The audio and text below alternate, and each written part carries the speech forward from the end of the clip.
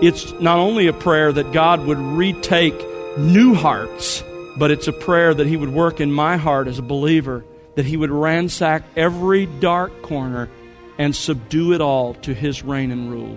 Let your kingdom come.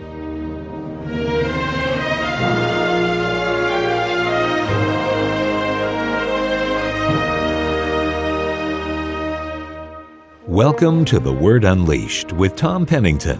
Tom is pastor-teacher at Countryside Bible Church in Southlake, Texas. Consider your own life for a moment. Do you live as if the kingdom of God is a present reality? Is your focus, time, and energy spent on building God's kingdom, or perhaps your own? Hello again, I'm Bill Wright, and today Tom has part 4 of his series titled, Lord, Teach Us to Pray. Today, Tom will remind you that Jesus makes it clear in Matthew chapter 6 that you need to make God's kingdom your top priority.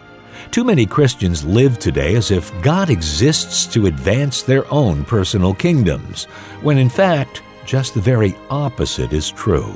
According to Scripture, you exist as a disciple of Jesus Christ to advance His kingdom. Is that your top priority? Let's join our teacher for more now on The Word Unleashed. Now, I grew up in more heavily dispensational circles than I'm comfortable now. I am, as my mentor likes to say, I'm a leaky dispensationalist. I believe that Israel is not the church, and I believe that there are yet promises that God has promised to fulfill to the ethnic descendants of Abraham. That's where my dispensationalism stops. But for some, where I grew up, they wanted to see between these two expressions, the kingdom of God and the kingdom of heaven, and this was true for the Scofield Reference Bible that I grew up with, they wanted to see something different. Those two phrases were describing something different. But when you examine the parallel passages, one of which I'll show you in a moment, it becomes clear that in reality, the kingdom of God and the kingdom of heaven describe exactly the same thing. So why would Matthew say it differently? Why would he say the kingdom of heaven?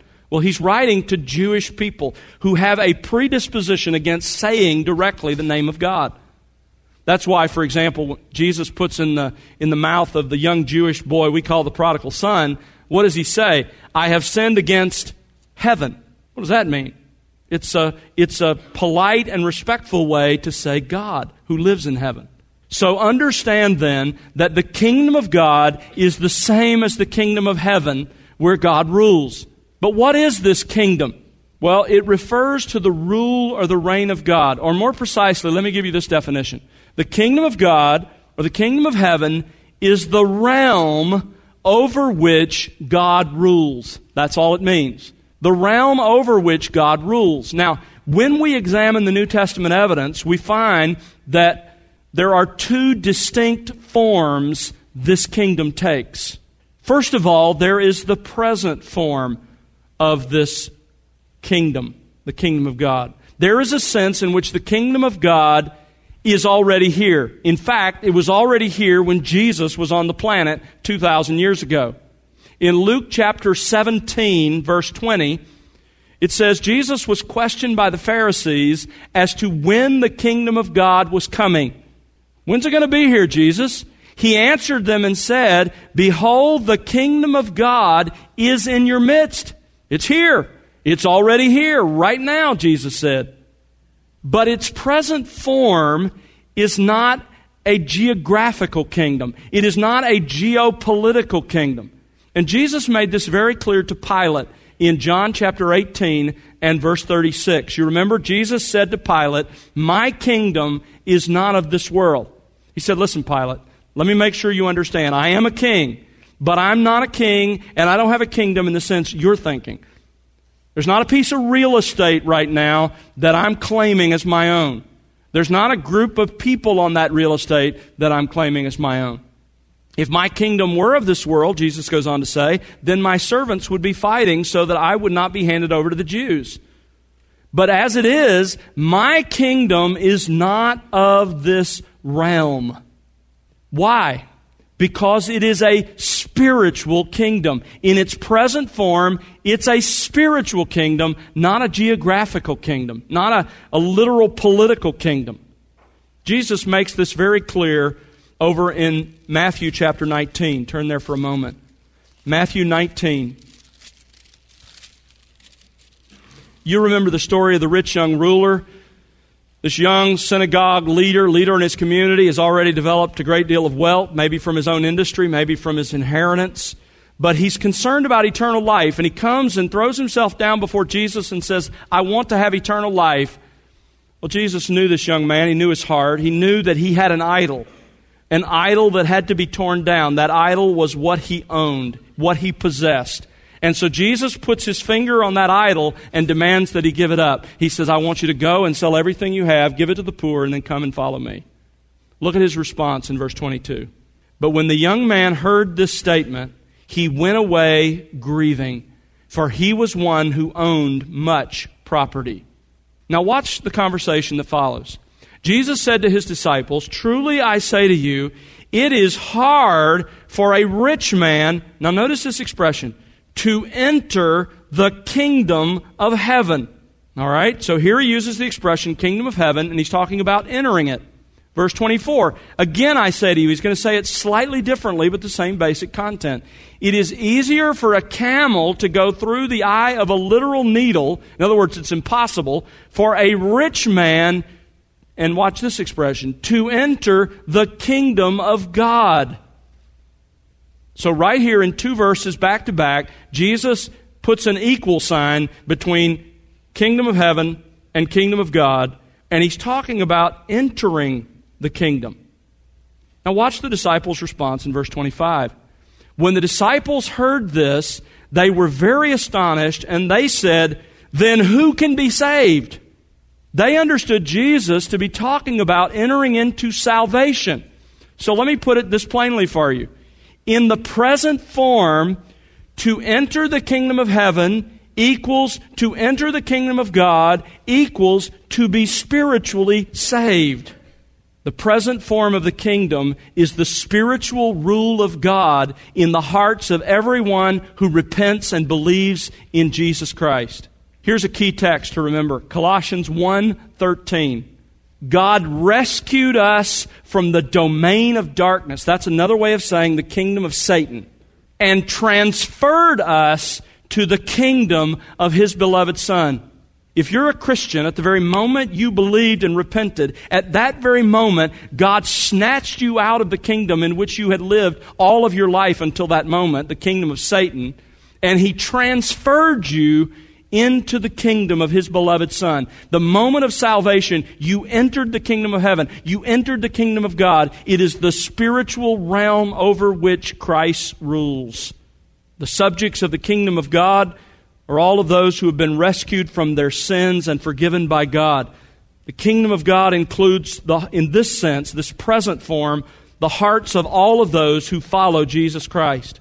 So when we pray then, your kingdom come, we are praying that this present spiritual form of the kingdom will advance.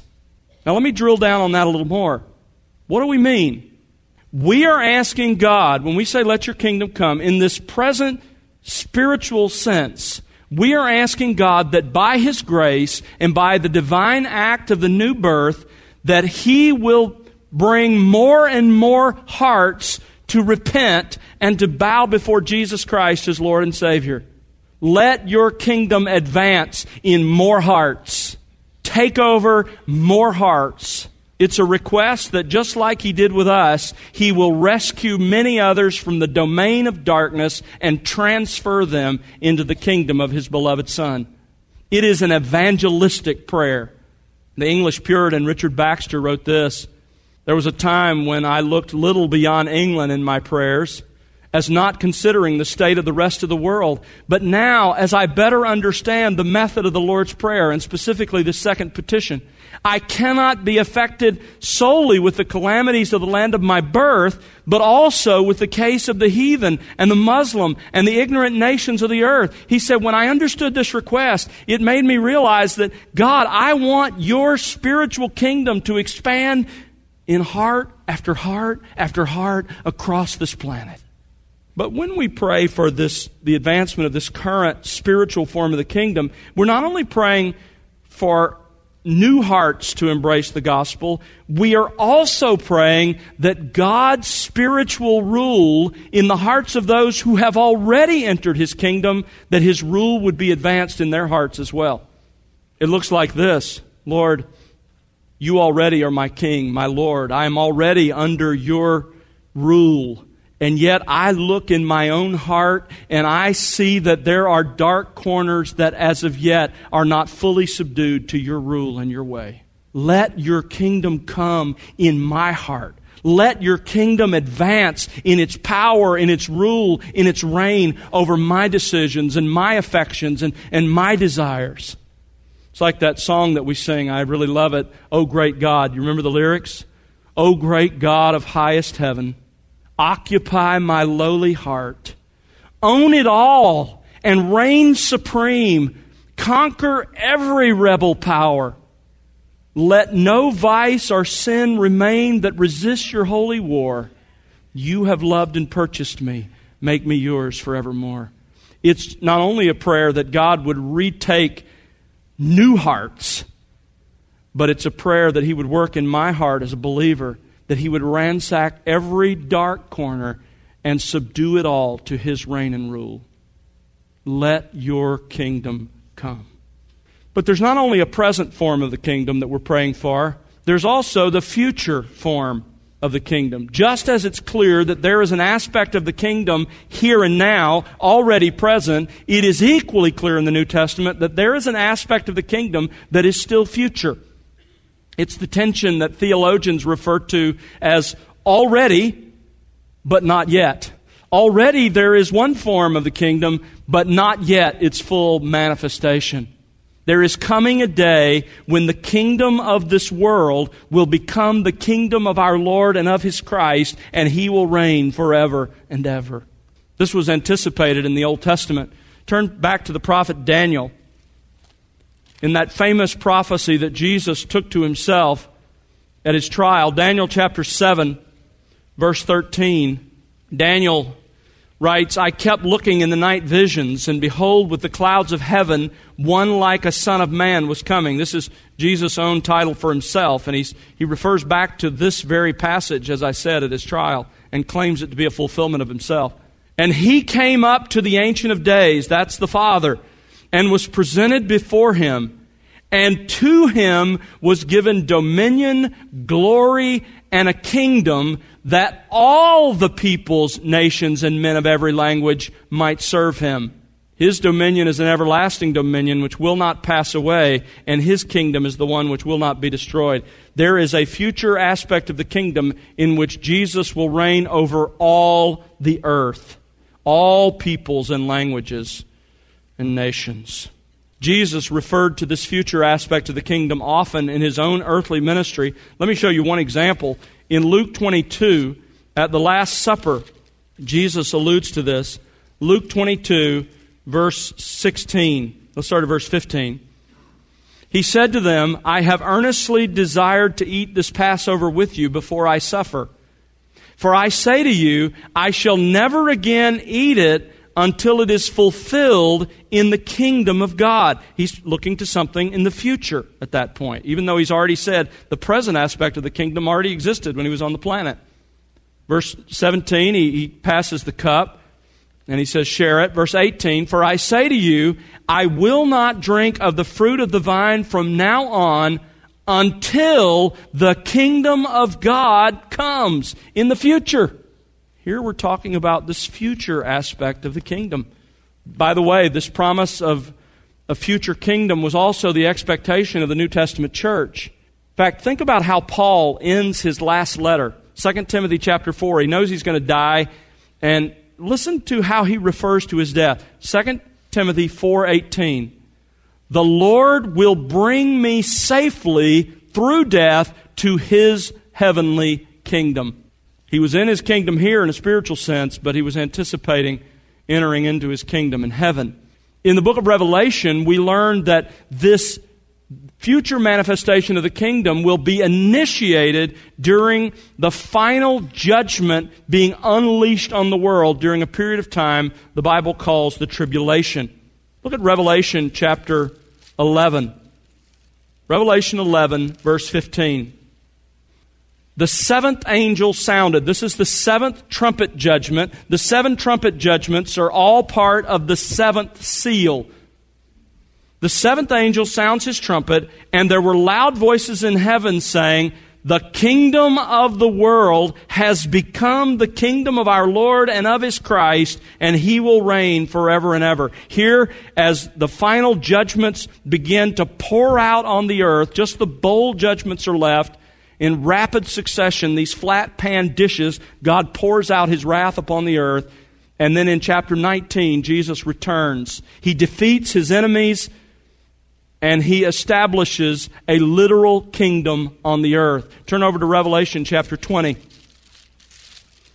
Now, I know there are some of our covenantal brothers who have a problem with this passage, but let me just say that they take everything from Revelation 19 and the return of Christ through Revelation 22 and the new heaven and new earth to be, yes, have figurative language, but to describe real historical events, and in consecutive order, except this one. They cut it out and put it over there. That's not hermeneutically consistent. Because here you have described an event that's called a 1,000-year reign of Christ. During that period of time, notice verse 2, the devil, Satan, will be bound for that 1,000 years. Verse 4, believers will reign. Notice the end. Those who died will come to life and reign with Christ for 1,000 years. Verse 6, they will be priests of God and of Christ and will reign with Him for 1,000 years. Verse 7, this is clearly not the eternal state, because when the 1,000 years are completed, Satan will be released from his prison and he'll come to deceive the world once more. And at the end of that, verse 10, then Satan is ultimately sent to the lake of fire, where he will never exit, but will be tormented day and night forever and ever. This is the form of the kingdom that is still future, a literal physical reign of Christ for 1,000 years upon this planet. That will be followed by the eternal kingdom. By the way, let me just climb up on my soapbox here for a moment, a little pet hobby horse, just so you know. We talk about going to heaven, and that's a great thing. Heaven is something we all anticipate. But understand, heaven is not our final destination. We were not made to live permanently in heaven. In fact, we only live in heaven until God brings us back with Christ to live on this planet renewed for 1,000 years. And then after that 1,000 years, He will destroy the universe as we know it, and He will make, according to Revelation 21 and 22, a new heaven and a new earth in which righteousness is at home. We will live forever on a new earth. That's the eternal kingdom. So when we pray, "Your kingdom come," we are praying for two things. In the present sense, we are praying that heart by heart, the reign of Jesus Christ would be extended. That His current saving work and His current sanctifying work would advance in heart by heart. And we are praying in a future sense that He will quickly bring about the day when Jesus will physically, literally reign over this planet, when every knee will be forced to bow and every tongue be forced to confess that He is Lord. Your kingdom come. We've seen the conflict between opposing kingdoms. We've seen the character of God's kingdom. Finally, and just briefly, I want us to consider the cause of its advance. Your kingdom come. How does God's kingdom come? How does it advance? Well, remember, this is a prayer. Only God can cause this to happen. But what means does God use to cause His kingdom to advance? To pray, "Your kingdom come," is to pray that God will use certain means to advance His kingdom. What are those means? Very briefly, consider these three. Number one, the kingdom of God is advanced when we communicate the gospel. Matthew 24, verse 14 says, "This gospel of the kingdom will be preached in the whole world as a testimony to all the nations, and only then will the end, the future kingdom, come." You and I participate in the advancement of the kingdom when we open up our mouths and communicate the gospel. We're bringing others to see that they're under the rule of Satan, and we're asking them to bow the knee to their true ruler, Jesus Christ. Secondly, the kingdom is advanced when we make God's kingdom our top priority. In Matthew 6, verse 33, Jesus says, listen, you know what the pagans do? They live for the stuff. They live for what they own, for their housing and for their clothing and for their cars, if they had cars then, for their chariots, whatever. They live for the stuff. He said, don't you be like that. Seek you first, what? The kingdom of God and His righteousness. And all that stuff that you need, God will take care of that. Listen, understand that you need to make God's kingdom your top priority. So many Christians, frankly, live as if God existed to advance their kingdom. The opposite is true. You live to advance His kingdom. Is it your top priority? Is it obvious in the choices that you make? Thirdly, the kingdom advances when we're willing to make personal sacrifices to advance the kingdom. Luke 18:28, Peter reminds the Lord that they have sacrificed a lot, their homes, to follow Him. In Matthew's account, he says, we have given up everything. And Jesus says to him, listen, no one who's given up anything for the sake of my kingdom will fail to have a reward in this life and eternal life in the life to come. You have to be willing to make personal sacrifices to advance the kingdom. When I was in college, it's the first time I heard the famous words of David Livingstone. You're familiar with David Livingstone. He came to Christ as a teenager, and it wasn't long after that he began to think about medical missionary work. And he invested his life, sacrificed his life as a medical missionary on the continent of Africa. His wife died early in their ministry there. He faced constant opposition. Over the course of the many years that he served in Africa, he charted that he walked some 29,000 miles across that continent. When he died, the people to whom he ministered literally cut out his heart and buried it in the center of that continent because that's where his heart really was. A year later, they buried his body in Westminster Abbey there in London. I've seen his grave several times. It was his self-sacrifice, the fact that for the sake of the kingdom, Livingstone gave up wealth and power and influence and personal comfort that causes me still to be humbled by his words. Have you ever read the famous words of Livingstone in his diary? This is what he wrote. Lord, send me anywhere. Only go with me. Lay any burden on me. Only sustain me. Sever me from any tie, but the tie that binds me to your service and to your heart. Lord, send me anywhere. Is that your prayer? You ever prayed anything like that to God? You ever said, God, it's not my kingdom that matters, but yours? Let me live and if necessary die for its advancement? Students, have you ever considered just telling God that if He were to so choose, you'd be willing to serve Him as a missionary like a David Livingstone? Some of you young men, have you ever even stopped to say, God, if you were to gift me and to call me, I would give my life as a pastor if that was your will? Parents, are you willing to love the kingdom of God more than you love your own family? Are you willing to encourage and support your children to serve God wherever that might take them, however far from Texas that might be?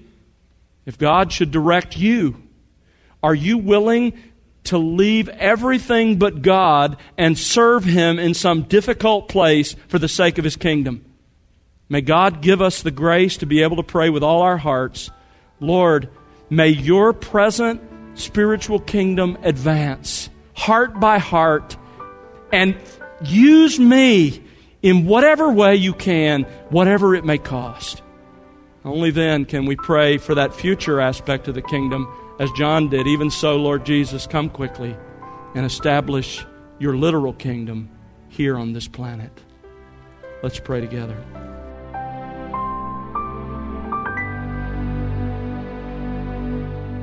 That's Tom Pennington here on The Word Unleashed with Part 4 of Lord, Teach Us to Pray.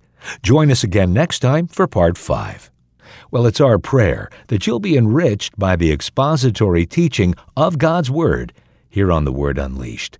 Plan to join Tom Pennington this summer, June 24th and 25th at Countryside Bible Church in Southlake, Texas, as he introduces the Word Unleashed's first annual Faithful Stewards Conference Series. Faithful Stewards is designed for pastors, elders, teachers, and church leaders. But even if you aren't in one of those categories, you're welcome to attend. This year's theme is Loving Christ by Feeding His Sheep, a reflection on our Lord's challenge to the Apostle Peter as found in John chapter 21. There's no cost to attend, but registration is required. June 24th and 25th. Go to thewordunleashed.org to register.